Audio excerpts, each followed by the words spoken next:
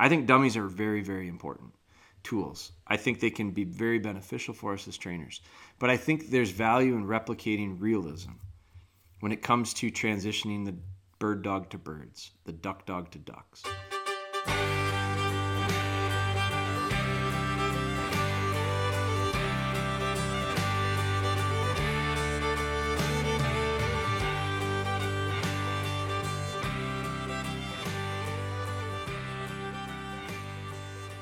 Welcome back, everybody. Another podcast episode here for you. I'm going to jump right into it. We are into August, which is, I don't know, it's one of these little teaser months for me because we know we're getting pretty close to, it feels like fall. There have been moments last week or two, in the morning especially, where you just kind of, things smell different, things felt different.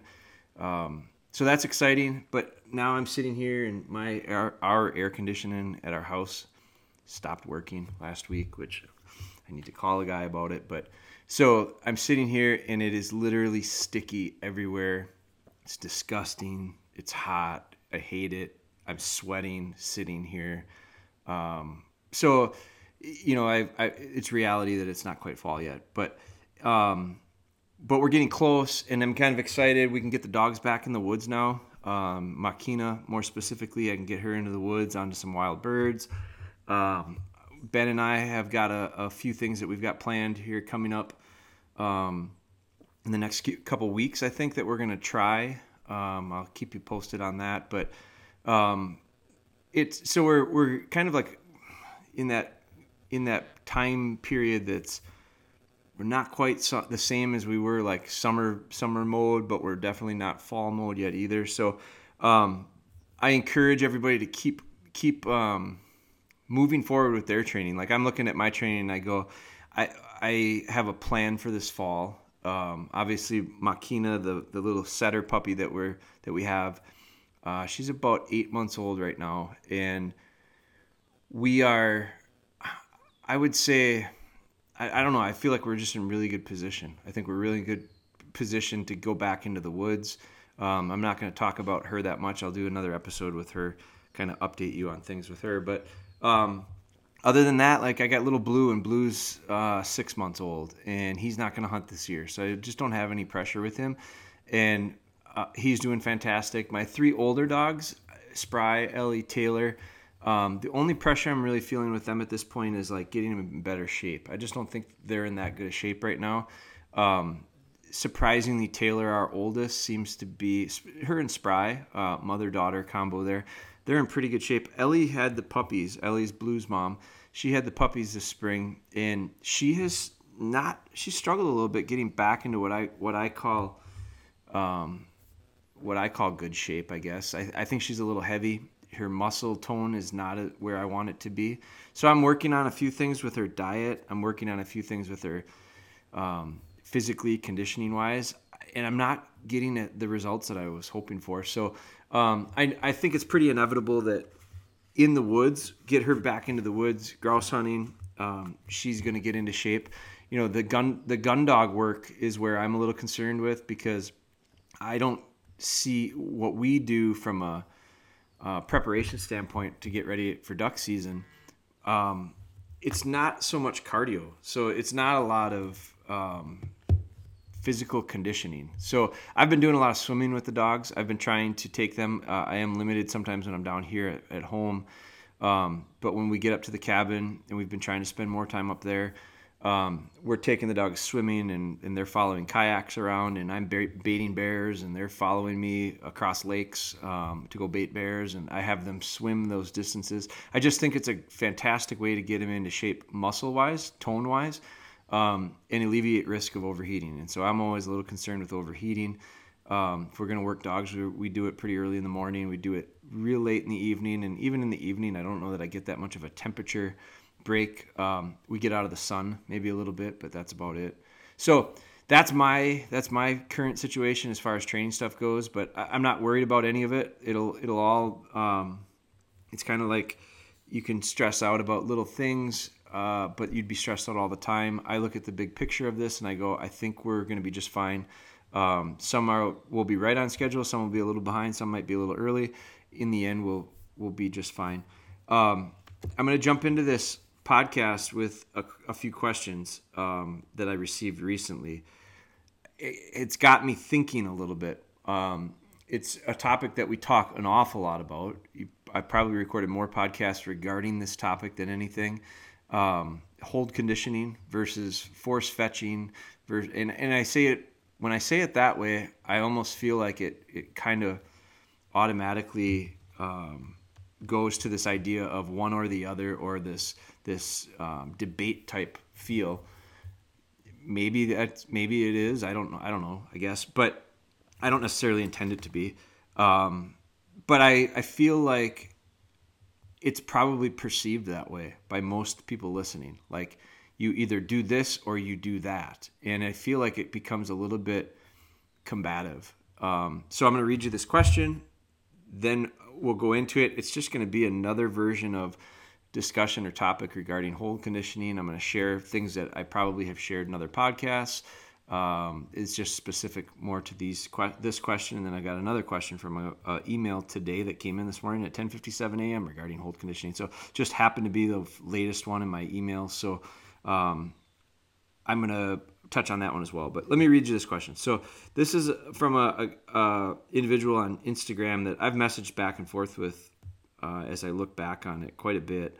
I do apologize to the Instagram people out there right now because I'm terribly behind. I'm way behind on responding. So I'm working on that as best I can. Some of it is just, it's so time consuming. I mean, all of it is so time consuming, and my struggle is finding the time to do it right now, just with a variety of other things going on. But doing my best.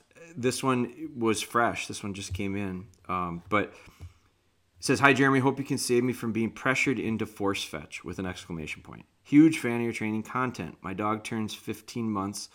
Her training has been going great. Off lead, heel, strong, recall, good steadiness, good memory, marking, good range when hunting for live birds. I'm happy with everything, or at least I was when we were training with only canvas bumpers, feathered sometimes, and tennis balls.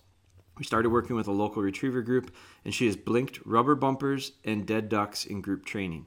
Everyone's telling me I have no choice but to force fetch. I feel arrogant for disagreeing with them.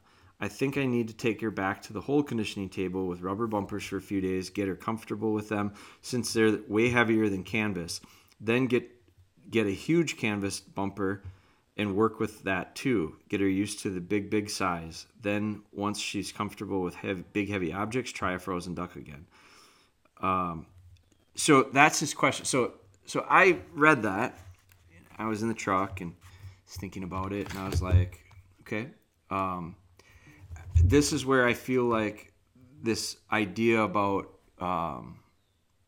combativeness comes up, because if it, and maybe I'm not reading it right, but we started working at a local retrieving group. She's blinked on bumpers. Everyone's telling me I have no choice but to force fetch. I think of that, and I hear that quite often of, I'm training with this group, I'm training with that group. I went to this NAVDA thing. I went to this retriever trial thing. I went to this gun dog club thing, whatever. And people, followers of ours that will message me, go to these, and I think right away it becomes potentially a little bit of like this guard goes up, because we don't have collars on our dogs. So like most people that are listening to our stuff and following along with our stuff aren't using collars. And the reason is because I don't ever talk about a collar because I don't use a collar. So I have nothing to offer there. I can't share training tips on collars. I don't use them. I don't like them. I think they're counterproductive. So different topic for another day. But I hear that oftentimes where people will go to these more social groups of training, which I think are really valuable. I think you should do it especially to get more information. But there's value in group training stuff to begin with. But just because you don't use a collar, then you go to a group of people that are all training on collars, and right away it becomes, it's because you don't have a collar. That's why you run into this issue. The collar will fix this. The collar will fix that. The same is true, I think, with force fetch. I feel like unless you have done a really good job with hold conditioning, and then you go to those groups, no one will ever say anything about force fetch to you because they'll probably assume you did it because you don't have any symptoms. There's no problems. There's no dropping. There's no blinking. There's no running off. There's no victory laps. There's no whatevers. That's what force fetch will fix. They'll tell you that'll fix that. I say hold conditioning will fix it too. And it just is a different way of getting the same result. So when I read this question, I look at it and I go, well, I look at this instead of from the Retriever Club group perspective, and maybe it is from their perspective. Maybe the answer to them is, if there's a problem like this, your dog's blinking on rubber dummies and he's blinking on ducks. So in their eyes, maybe the answer is force fetch. I look at it and I go, well, I think you got to ask yourself, what's the problem? And then I think you got to ask yourself, what fixes that problem? The problem is your dog won't pick up certain dummies. I don't think it has anything to do with it not being a retriever, because it retrieves. It retrieves canvas bumpers, it says, feathered sometimes, and tennis balls. So the retrieve is there. It just doesn't know what the you want it to retrieve. All of a sudden you went from something that you've practiced with forever, and he's only 15 months old, so he's still kind of a puppy.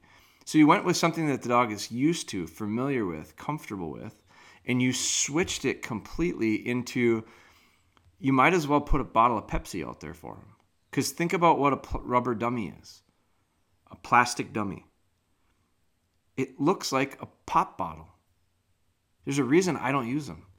First off, there's multiple reasons I don't use them. I don't think rubber dummies are smart. I think they create some really bad habits. I think they're super cheap. They're made in China, and they cost a penny. So we use them, I think, because I think a lot of professional trainers use them. And I think a lot of professional trainers use them because they cost $3 a piece when they buy 500 of them. They're super cheap.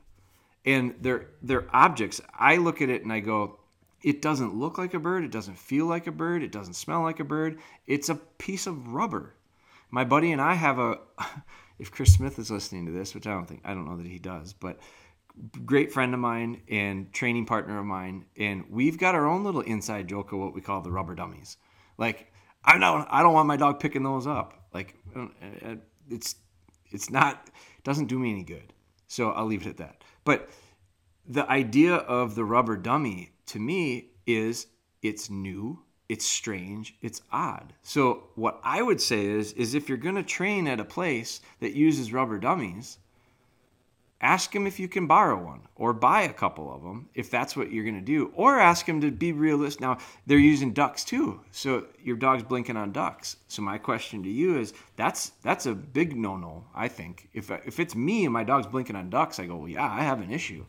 But I doubt it that it's the dog doesn't retrieve. It's the idea that the dog doesn't understand what he's supposed to do with this thing. He's probably a little overwhelmed with it. It smells, feels, and looks like a duck. Tastes like a duck.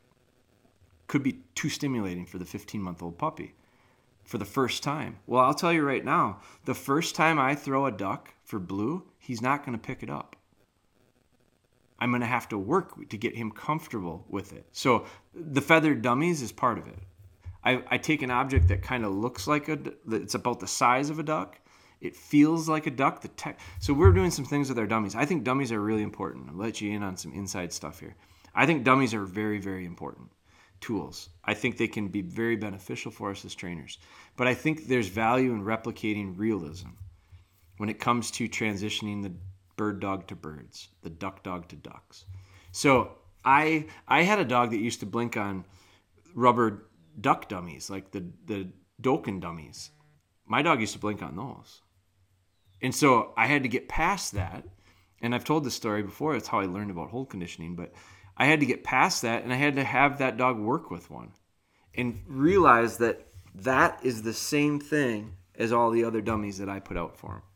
And once he did and understood that once he picks stuff up, he can't spit it out, I never had a problem with it anymore.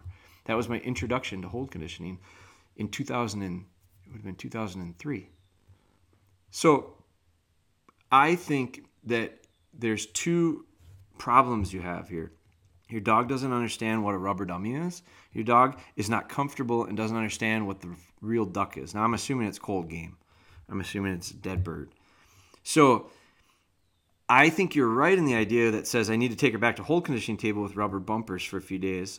I think you should, and you might not even have to go to the table. I would just start in the yard with a rubber dummy and start making retrieves out there with it.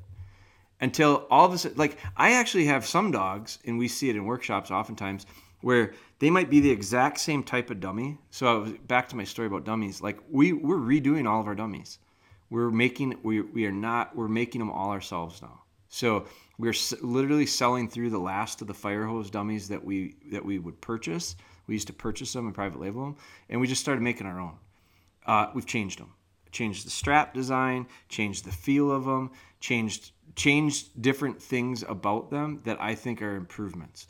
We also are in the process of developing a completely different material dummy that we're making ourselves. We bought equipment for it. We bought these special sewing machines. We bought certain tools we built certain tools, and now we're going to be making our own dummies.